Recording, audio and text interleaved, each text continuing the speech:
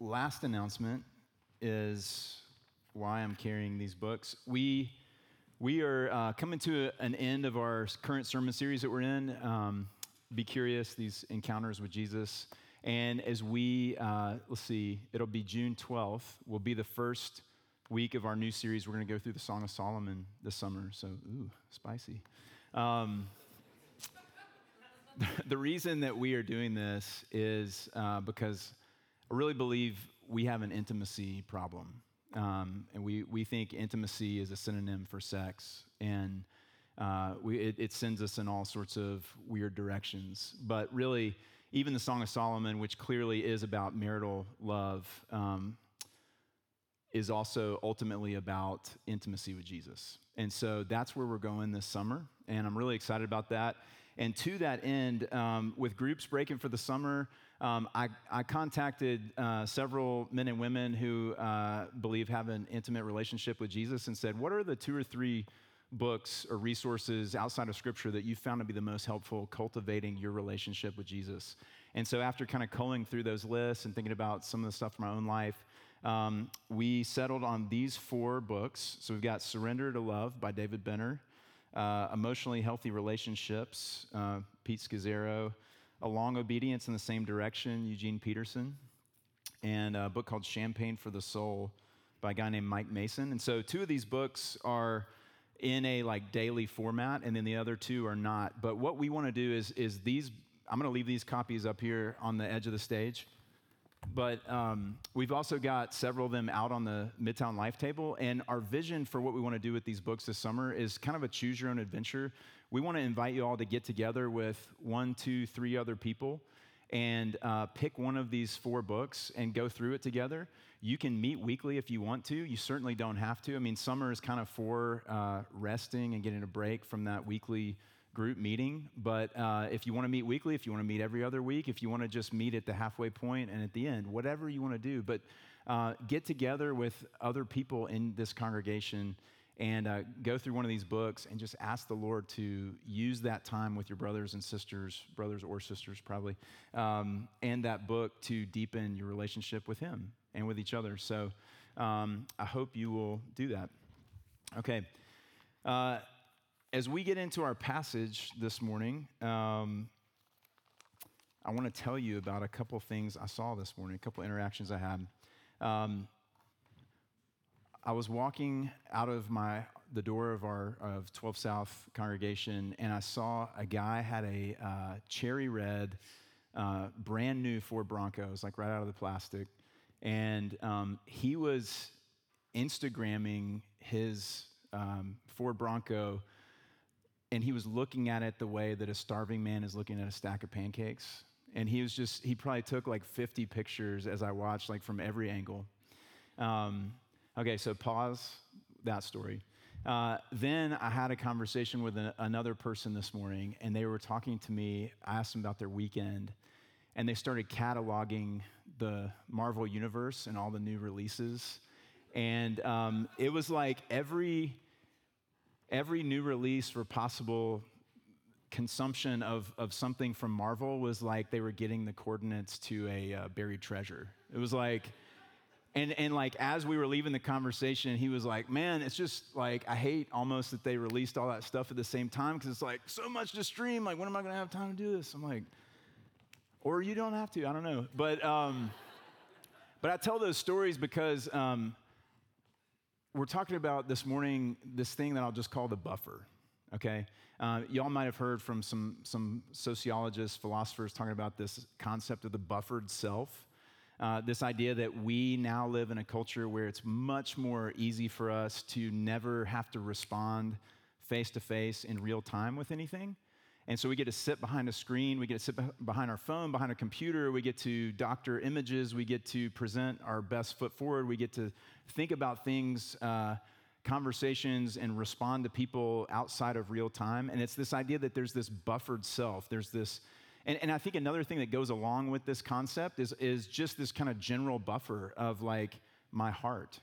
That I set my life up in ways out of fear and out of shame and out of not wanting to be disappointed where I'm pretending or even thinking in the moment that like taking pictures of my new Ford Bronco is going to satisfy my soul, or consuming everything that Marvel puts out is going to satisfy my soul. And I don't want to leave myself out of this, right? It's not like there's two idiots out there and I'm the person who has my head on straight. It's like I do this too with food and drink and consuming content and whatever it is.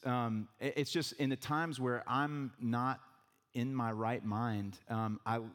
It's like we were made for this deep, intimate connection, but that's scary, and we've experienced pain in trying to move forward into those connections. And so a lot of times we just choose to live back in this buffer and allow life to just kind of wash over us, where we sit in this seat of control, and it's like we're playing house with little toys, just trying to pretend like that's really satisfying, and it's just not. And so that's what Jesus wants to, that's where he wants to meet us this morning in this passage. So who's reading scripture this morning? Come on up, Alicia. Alicia, you're like the most popular scripture reader we have. Ooh, did you hear that, Jess? There's a little edge the way she said that.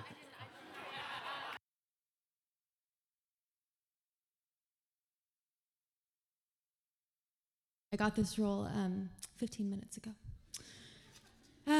Our sermon scripture comes from Luke 19, 1 through 10. He entered Jericho and was passing through, and behold, there was a man named Zacchaeus. He was a chief tax collector and was rich, and he was seeking to see who Jesus was, but on account of the crowd he could not, because he was small in stature. So he ran on ahead and climbed up into a sycamore tree to see him, for he was about to pass that way. And when Jesus came to the place, he looked up and said to him, Zacchaeus, hurry and come down, for I must stay at your house today. So he hurried and came down and received him joyfully. And when they saw it, they all grumbled, he is gone in to be the guest of a man who is a sinner. And Zacchaeus stood and said to the Lord, Behold, Lord, the half of my goods I give to the poor, and if I have defrauded anyone of anything, I restore it fourfold. And Jesus said to him, Today salvation has come to this house, since he is also a son of Abraham. For the Son of Man came to seek and to save the lost. This is the word of the Lord.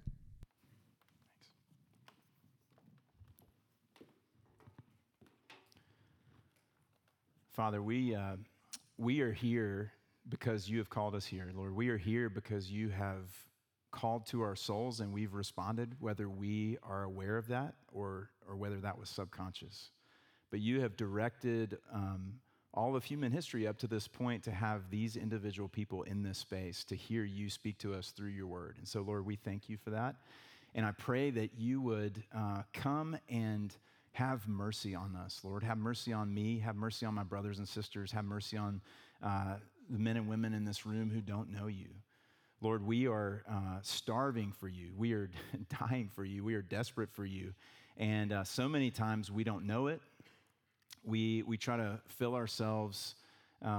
It's like eating a bunch of snacks before we're going to dinner at a great restaurant, Lord. We're just so full of ourselves and our little hobbies and things that we try to use to feel in control and feel okay and feel safe. And so, Lord, I pray that you would just close the distance this morning between us and you. Lord, whether you're doing that for those of us who know you for the millionth time or you're doing that for the very first time, Lord, I pray that you would come in your power and see us and speak to us, and that we would see you and hear you and respond. And ask that in your name, Jesus. Amen. Okay, so this is a passage, if you grew up in church, you are probably very familiar with this passage and the little song that goes along with it. This is not a passage about how God loves short people. This is about how the Lord meets us in our hunger. Zacchaeus, he was a wee little man, but he was a rich chief tax collector. And so if you're not familiar with this, the Jewish people, Israel, they were living in their land, in their space. They were allowed to worship, but they were living under Roman rule.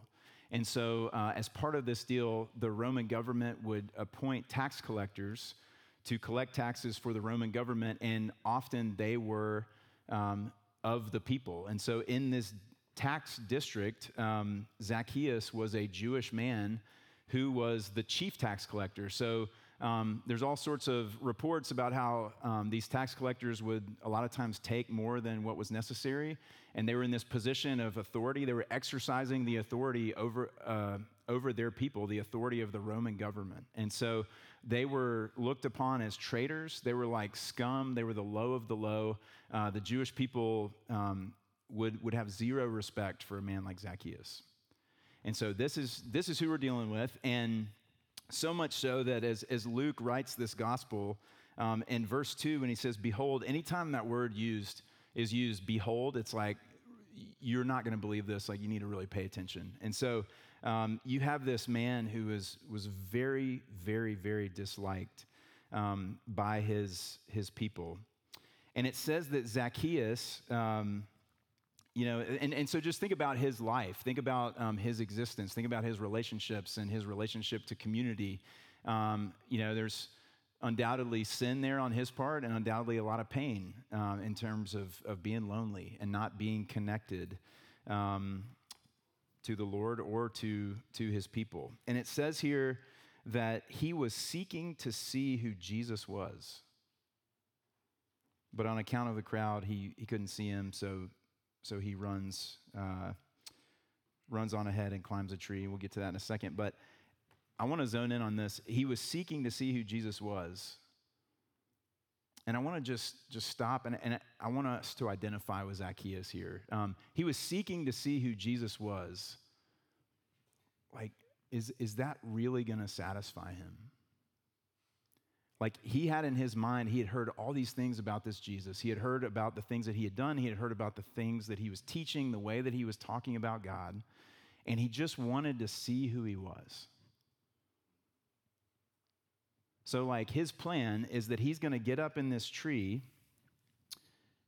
and it doesn't matter that he's in a tree. It doesn't matter where he is, but he is going to be at this distance. He's going to be at this safe distance from Jesus where he can just, in the solitude of his own mind, watch Jesus walk by. And I want to ask, like, does anyone think that that's going to be satisfying? I mean, what is he? Okay, there he is. All right, good.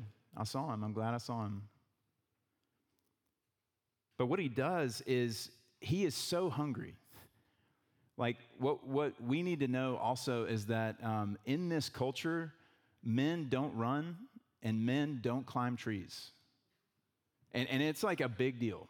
Like, there's a book out there, Jesus Through Middle Eastern Eyes, and there's a chapter on this passage.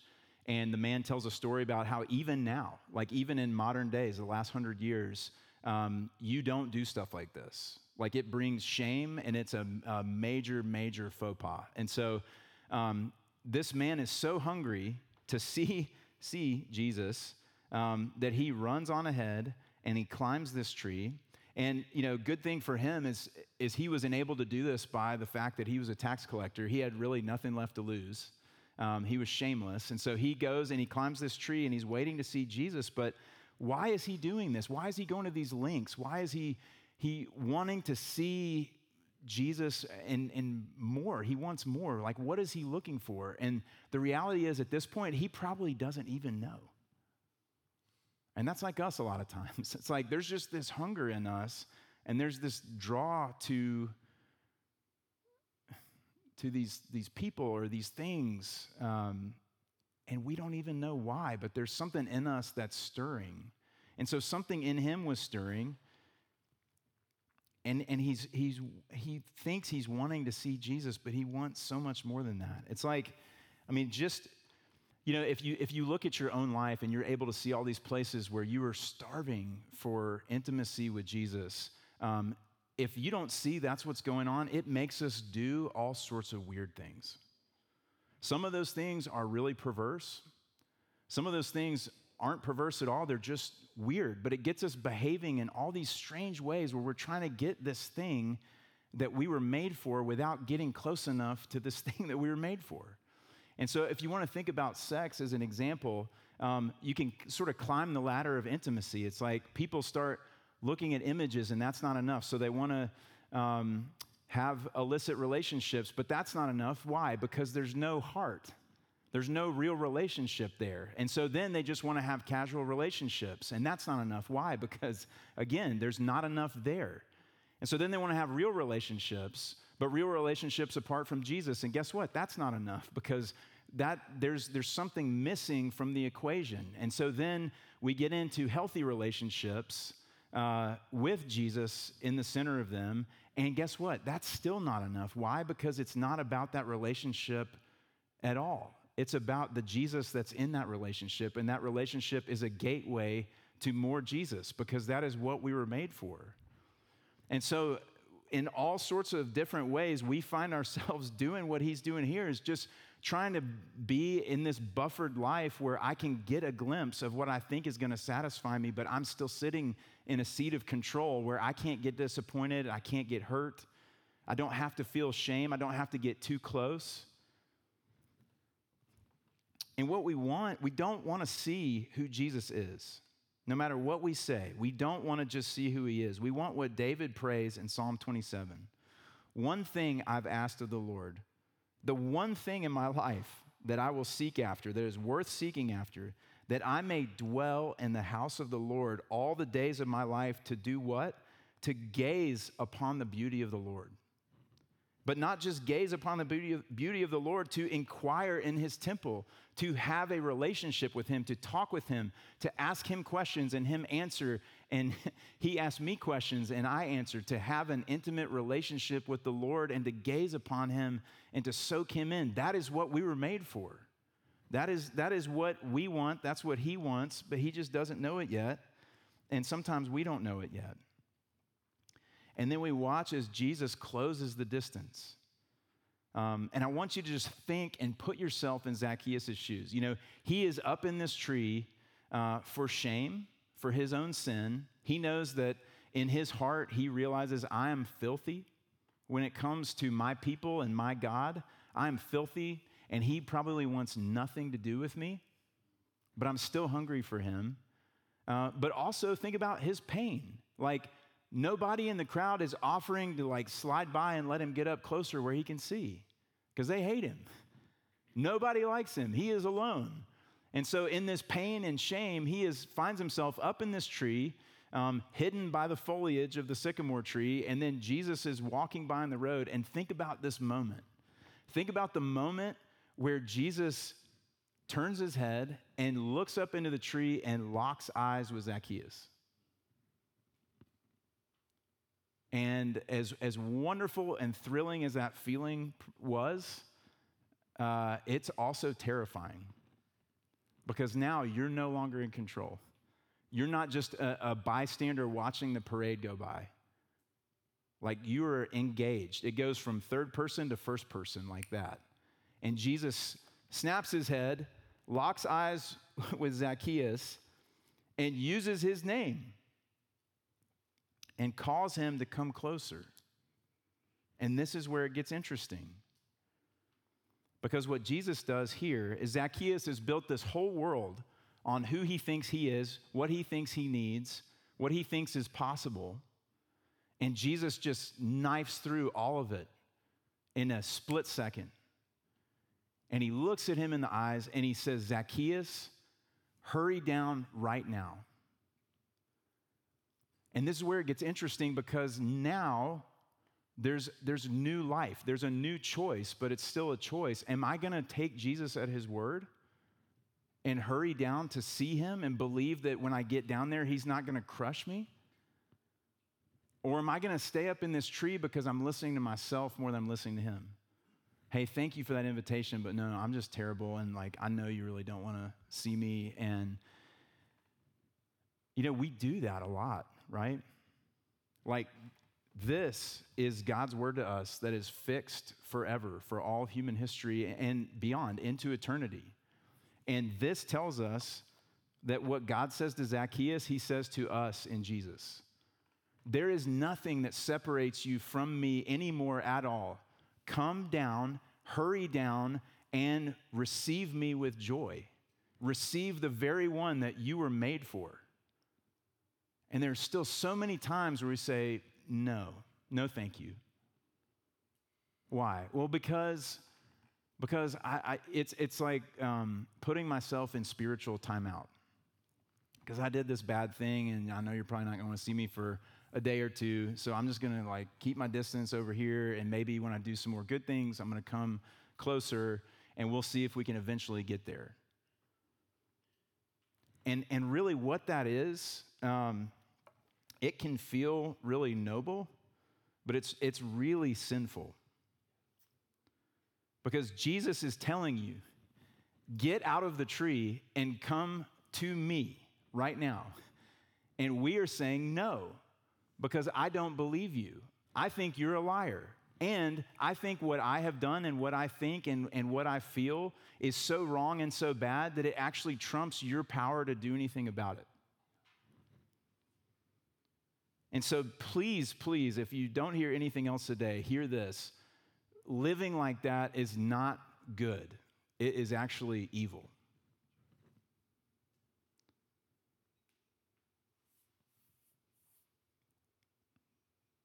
That's what we call unbelief. That's what we call pride. That's what we call self-focus.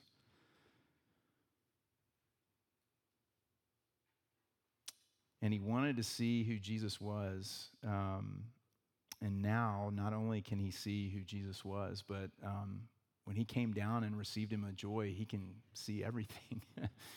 He can see everything a lot more clearly. And you see this beautiful, well, we'll get to that in a second, but I want us to see this too. It's not just that Jesus is coming and like doing this favor for Zacchaeus. It's not that Zacchaeus was made for Jesus and Jesus is just being a really kind guy and making this thing happen. It's that this is all a two-way street. It's not only that Zacchaeus was made for intimacy with God, but that Jesus longs for Zacchaeus. Listen to his invitation. Zacchaeus, he is calling this man by name. I'm not just looking for any person who's going to respond. I am coming, as he says in John 4, to seek and save the lost, specific people, the sons and daughters of God who have run away and gotten lost. I am looking for my specific, I mean, it's like we have 4 sons. If I'm in a crowded, if I'm somewhere like Disney World, I'm in this crowd and all 4 of them run away, I'm not looking for the first 4 kids that are going to come home with me. Like, I came with 4, I'm going to leave with 4. As long as we get 4, we're good. That's crazy. And I'm going to be arrested in the process. God is a good father. When his specific children are lost, he is going to go find those children. There is no substitute. So it's not just that Jesus is like, hey, man, we're just good. God's good, and he's looking for people. Like, come on. No, Zacchaeus is the son of God, and he is lost. And so God, the Father, is going to look for Zacchaeus, his son. So he says, Zacchaeus, hurry and come down. Hurry and come closer. Get closer to me, for I must stay at your house today. I have to come and dwell with you. And this is a foretaste. This is a little picture of what we are doing on a cosmic scale. I am coming to dwell with you. I'm calling you to myself to dwell with me. Isn't that what salvation is? Closing the distance that exists between God and man to enable dwelling together in intimacy forever? And that's what he says. He says, today, salvation has come to this house, since he is also a son of Abraham. For the Son of Man came to seek and save the lost. So again, God covenanted a long time ago with Abraham and said, I am going to be your God to you and your descendants, and you are going to be my people, and that's how it's going to be forever. And then Paul tells us in Galatians, when he says your descendants, Abraham's descendants are the people who hear this message and respond. Your descendants, Abraham's descendants, the people that God has made a covenant with, are any of us, anyone who hears this message and gets out of the tree and says, that I want that. And so he is Abraham's descendant. God has made a covenant with him for all eternity to go and get his lost sons and daughters. And listen to this. We couldn't unpack this if we had a year to, but I want y'all to go and spend some time meditating in Ephesians 1 this week. Just listen to some of this. Blessed be the God and Father of our Lord Jesus Christ, who has blessed us in Christ with every spiritual blessing in the heavenly places, even as he chose us in him before the foundation of the world. Like we, God's children, were chosen in him before we even breathed our first breath. He knew who we were before he created us. And it says, in love, he predestined us for adoption to himself as sons through Jesus, sons and daughters, according to the purpose of his will, to the praise of his glorious grace with which he has blessed us in Jesus, his beloved. And now we are his beloved too. And he has lavished his grace upon us through him. So it is totally understandable why you and I want to just see who Jesus is from a safe distance, but you will not be able to rest there. You will find no rest for your soul there. And Jesus will not rest there either. He is coming after you. And this crowd, we haven't talked about the crowd yet, but the crowd is sickened by Jesus' love for Zacchaeus. They grumble that he has gone in to be the guest of a man who is a sinner. And if they could see into eternity and in the cosmic scope of things, they would be puking their brains out because they would be way more disgusted than the fact that Jesus is coming in to be the guest of a man who's a sinner. How about the fact that Jesus has come into a world that has been infected and is polluted with sin? It's like the way that air pollution is such a problem in Hong Kong. It's like, think about all of creation as that. This thing that is sin, that is marring and warping and disfiguring everything good and beautiful that God has created. Jesus comes into that pollution, but he doesn't just come into that. He comes into the sin itself. He comes into the sin of every son and daughter of God. Every sin, every wrong, everything that deserves God's wrath and judgment is literally goes into Jesus and is judged and is forever condemned on the cross. He takes all of the filth of Nicodemus and of me and of you into himself and these bystanders in the crowd. And he is crucified and he is severed from God so that we can have life, so that we can be his guest, so that he can dwell with us and we can dwell with him forever. To find his children, to cleanse us from all of our sin and make us new so that we can dwell together with him for all eternity. And when Jesus does this for Zacchaeus, I don't want us to get this twisted here. Zacchaeus' response of how he is going to use his money and how he's going to behave from here on, this is not Zacchaeus making a vow out of his own power. This is the overflow of a changed heart. When we come to Christ, God is not asking us to make some big sacrifice for him. He's asking us to receive him and dwell with him and then let him change us. And when he changes us, it is going to overflow and we're going to start seeing correctly and want to do things like this because he's giving us a new heart. So where do we go from here? We go the same place Zacchaeus went. We go with joy. We go with joy to Jesus, confess our self-focus and our pride and not taking Jesus at his word and hurry joyfully to receive him and dwell with him as God's beloved, whether that's for the first time or that's for the millionth time. Father, Lord, thank you for this word that is so life-giving. Lord, I pray that you would make us absolutely sick.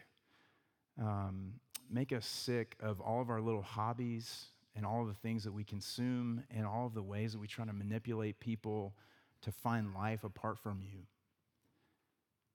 Lord, would you just take away all these little things so that we are just forced to turn to you? And then would you show us? Would you open our eyes? Would you draw us in? Would you lead us to a deeper life in you? Would you lead us to experience what is already ours in you, Jesus, that we just can't see?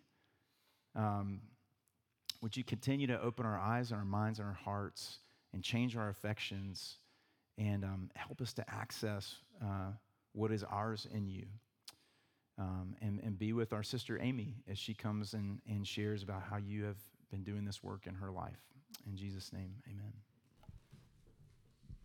Hey, y'all. I'm Amy Marino. And yeah, my testimony of encountering Jesus is a lot about how he met me in my self-criticism. So that's what I'll be talking about. I grew up going to church and hearing the Bible stories. I knew who Jesus was, just not really who he was to me. Adolescence was really hard for me. I was constantly in trouble and never hitting the mark as a daughter, as a student, as, fill in the blank. So a lot of the time when I would pray, it would mostly be for God to change me and make me a better person or a good person or good at something. So I would be met with a lot of disappointment and confused by God and Jesus when I'd be met with like another mess up or failure the next day.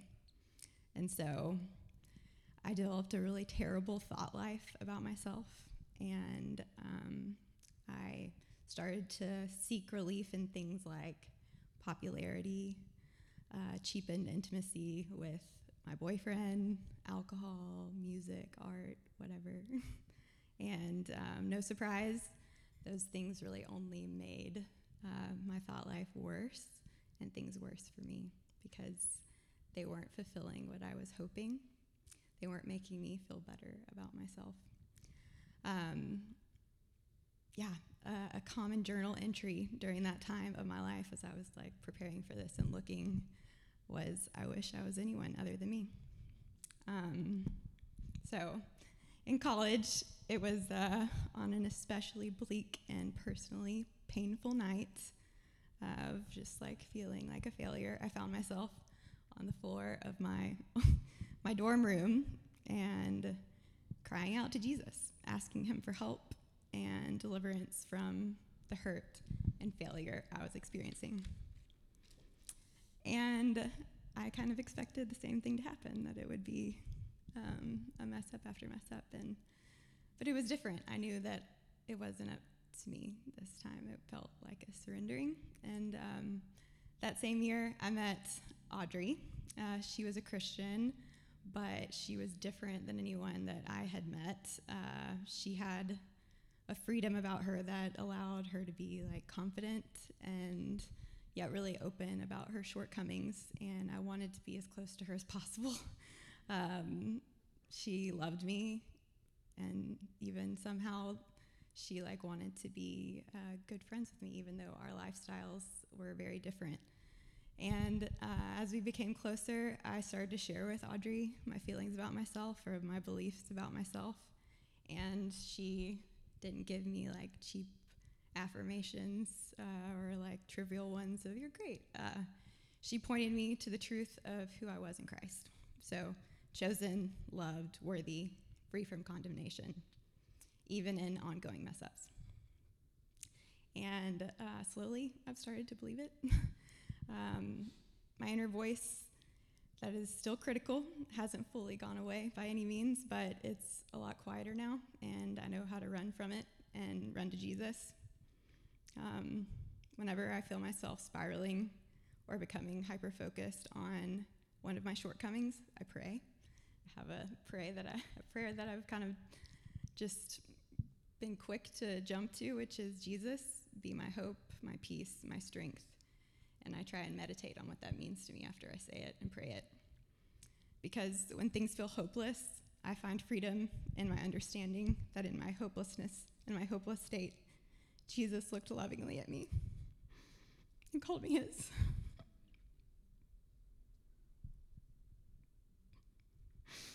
He lived a perfect life, the only one acceptable to God. and gave himself up as a sacrifice on my behalf by dying the death I deserved for my failures. And so that's Jesus as my hope. I have peace because he rose from the dead, which means the weight of my sin couldn't defeat him. I have access to God because when God looks at me, he doesn't see Amy, but instead he sees the righteousness of Christ. And lastly, I have strength in Jesus because he gave me his Holy Spirit who acts on my behalf. And the reality of my weaknesses and inabilities and failures makes him all the more strong. He will never abandon me.